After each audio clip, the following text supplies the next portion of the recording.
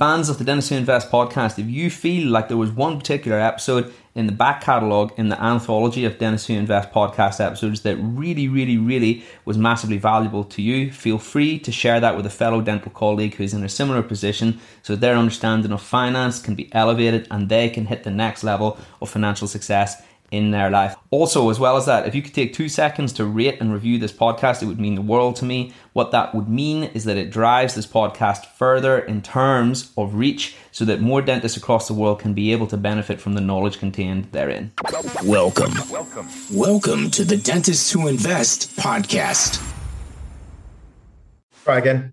Anyway, back for round 2 on the Dentistry Invest Facebook group this evening. Accidentally, the Zoom just terminated there on the last one. So anyway, we're picking things up where we left off. But you know what? We had just began. So guess what, guys? You've got all of that good stuff in front of you whenever it comes to knowledge from Dr. Amit Jilka. Just before we do that, just before we jump into Amit, and Amit giving us a little bit of a description as to who he is and also his opinion on going from single practice ownership to multiple practice ownership, because that is something that Amit is absolutely smashed out of the park. We're going to do that in just a second. We're going to touch upon that in just a second. Just before we do, as ever, if you're watching this live this evening, Tuesday, the 6th of February, just past 6:30, then go ahead and throw a live in the comment section so we know how many people we've got watching this Facebook live broadcasting on the Dentistry Invest Facebook group. And then in addition to that, if anybody's watching it on replay, it would be super helpful if you could go and throw replay in the comment section. Again, it's just so we have a really good idea of how many people are watching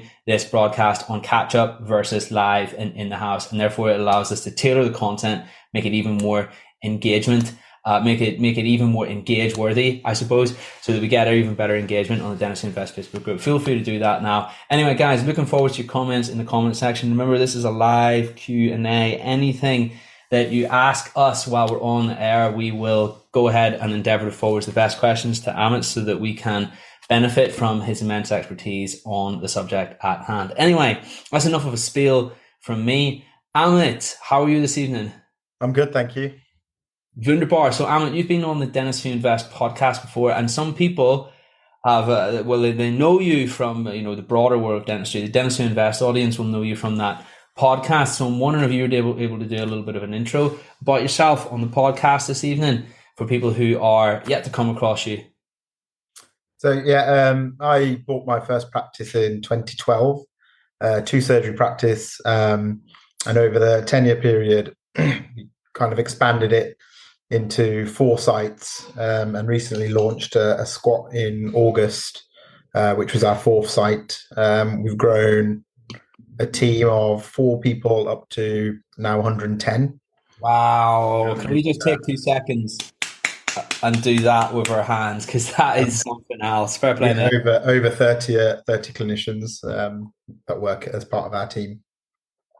Wow, 110 team members, that is flipping something else. And through that journey, you will well know the transition from single practice ownership to multiple practice ownership, Amit, and that is specifically the topic at hand tonight. So I guess if we were to look back on your journey and review how things were before you took on your second practice, if you could just paint a little bit of a picture for us, Amit. How were things at that time? How did they look? How big was the practice? Where was it? NHS, private, all of that. It would be really interesting to get a window into your mindset at that time. So, it was a NHS practice, approximately 10,000 UDA contract. And I recently started my implant diploma, and was really focusing my efforts on doing more private dentistry. So we wanted to revamp the practice initially. So we moved it from 2 to 4 surgeries, but felt that there was a bit of a disconnect for patients who wanted NHS treatment to the patients that wanted more high value treatments. So the plan was to move our private clinic to another area, another building. So we purchased another building nearby, and thinking that 2 surgeries would be enough. So we had 2 surgeries built in there, and that was practice 2. And then we quickly realized that the private side really took off. as we started to do more Invisalign, my wife is Invisalign only practitioner, and she was doing a lot of Invisalign. We joined the My Smile network as well with Sandeep Kumar, and focused on growing our Invisalign numbers. So then we had the NHS practice that remained as 4, private one, and then realised we needed a much bigger site. So then purchased a third building, which was then dedicated to kind of high-end dentistry, and that was kitted out to a high level to kind of have that difference. And then we kind of branded the second one into a hygiene and therapy service, put an extra surgery in, so now our hygiene team just work out of that building. The NHS team work in the NHS building, and then we increase the surgeries in that building as well. And then with the last building, it's got 5 surgeries now, but we're building surgery number 6 in that one, and that's purely private, mainly implants, smile makeovers, that type of stuff. And then realised again that the demand is there for more and more of this high-end stuff, and being only implant only, I wanted to grow the implant side, grow the Invisalign, composite bonding numbers, all of those things. So decided to have a completely new area and opened up a squat in Stoke-on-Trent just last year in August. So we're kind of 6 months into the launch of that. But the new facility was not just a dental practice, it was to encompass a academy as well. So we've got the ground floor with 5 surgeries, and then the upstairs is conference facilities and training areas. Wow. So it's been from strength to strength to strength by the sounds of it, Amit, which is awesome. And you know what? It sounds like it really wouldn't have started all of that subsequent success. Well, it didn't really start until we started thinking to ourselves, okay, we've got one practice. Now we're going to expand into a second practice, which of course led into multiple sites, which is amazing. So hats off to you, mate. A team of 110 people is quite some flipping achievement, and you must be amazing at delegating, because that is a skill that is required whenever that happens. Yeah, 100%. Yeah, I mean, delegation is kind of critical.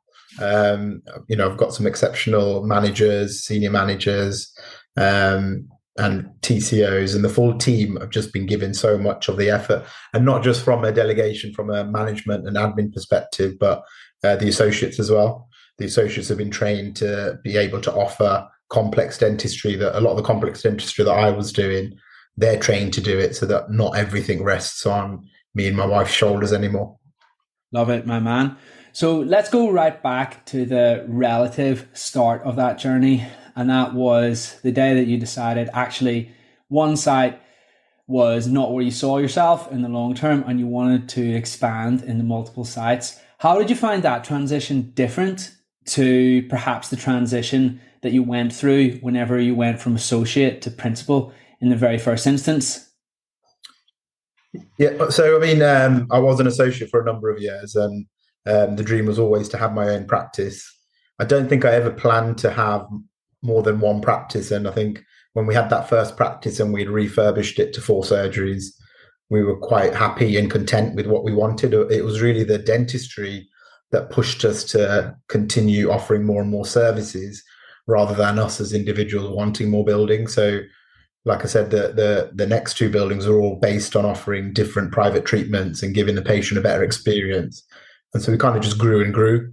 So the mindset was very different. When we first bought the practice, there was a need and I want to have a practice.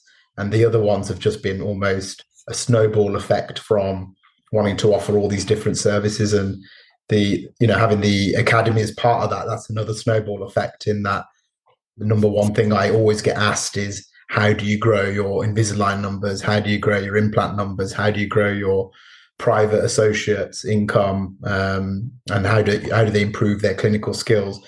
And so the academy really is going to encompass that, which is to teach people those things. And yeah, that's really pretty much it. And I think because we've got such now a big, good clinical team, a lot of the clinicians who have their own specialities also want to start teaching what they are very good at. Amazing. So would you say that it sounds like it came back to having a very strong why in the first instance? Because it wasn't really about hey, how can we triple down in terms of practice and make way more money or anything along those lines. It was more something along the lines of, okay, actually we've got this amazing God-given ability to help people. And really, if we want to magnify that opportunity as much as possible and have as much impact on the world, then this is very much the vehicle. Yeah, so we I think it was 2017 when we did the Colin Campbell business course. Nice. And the first module of that was the homework that we had to take home was to create our own why. What is our why? Yeah. My wife sat down and took it really seriously, and we put a why together, which we put on the website as well now, and we've always remained that. And the why was kind of segregated into 3 sections. One is what we want as individuals, me and my wife, and that was to ultimately make our family and friends proud of what we've achieved. That was our kind of why. And then it was for our patients, what we wanted to offer our patients, that we wanted to blow them away with all the services and treatments. And then the third one was the team and the staff. We wanted our staff to feel that they've got somewhere really proud that they want to work at. So, in all the practices, as much as we make a nice waiting room and a nice surgery, we also really ensure that the staff facilities are just as high end as everything else. Whereas you've been to loads of practices, haven't you? Everyone has a nice waiting room, and then they have the smallest, tiniest little staff room with no facilities whatsoever. Ours is the opposite. We've got facilities for all of those things.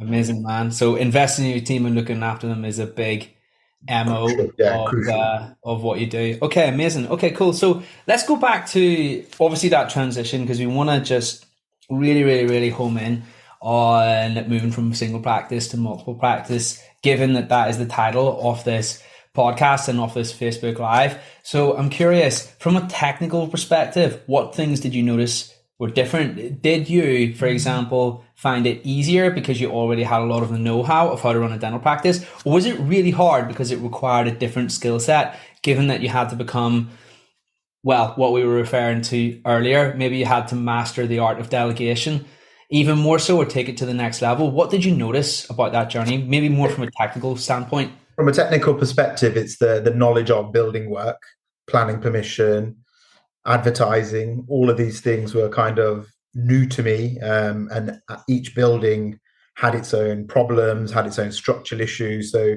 you almost become knowledgeable in the building trade, and you also start forming really good links with the building trade, because you can't build a practice without good builders. And so building a dental surgery, and okay, you've got a vision for a building and how that building, because 3 of the buildings were old houses, so converting an old house into a dental practice, and then these were all old buildings, so 2 of them are 18th century buildings, to convert them and to comply with planning rules, and you have to have a lot of knowledge. So we had project managers that helped us with it. We had good planning. Planning was always difficult. So as much as I think the 2 of the buildings took us about 2 years just to get planning, and ultimately we wanted to buy the building and open the practice within 6 months. But if you can't just do that. As much as you might have the building team ready to do it, you need to get planning permission, and we had big hurdles with planning permission. So learning all of those things really. But I think as each project went along, like the latest one that we opened, it becomes easier and easier. You start trusting your building team, you start delegating that to them. And the last building, I think I was on site once a month. I was already there because the team that we work with just know what I want and they know how to deliver it. So it wasn't like I was on site every day seeing what's going on. So it does become easier. Yeah. You've got to learn to trust those that you work with. That's reassuring to hear, because it's almost like a skill almost in itself, understanding exactly what the other person wants. And one of the main things that forms a skill is repetition. It just so happens that this is a very highly leveraged skill. This is building dental practice. So there's a great wisdom in starting and just getting the ball rolling and understanding that's part of the process, would you say? Yeah, and knowing that budget that you think you've got is going to be blown out of the water. To have contingencies in place in terms of finances, to make sure you've got funding plus extra funding just in case. And then having a strategy for each practice on how you're going to fill up that book and those surgeries, because it's all good and well building a 5 surgery practice or a 3 surgery practice, but to fill up 3 surgeries worth of patients just from the onset, it's not an easy process. So you got to be good at knowing what patients want. You've got to be good at your marketing, everything that you've not been taught at dental school, the business side, you got to get good at, and you got to learn it all. Big time.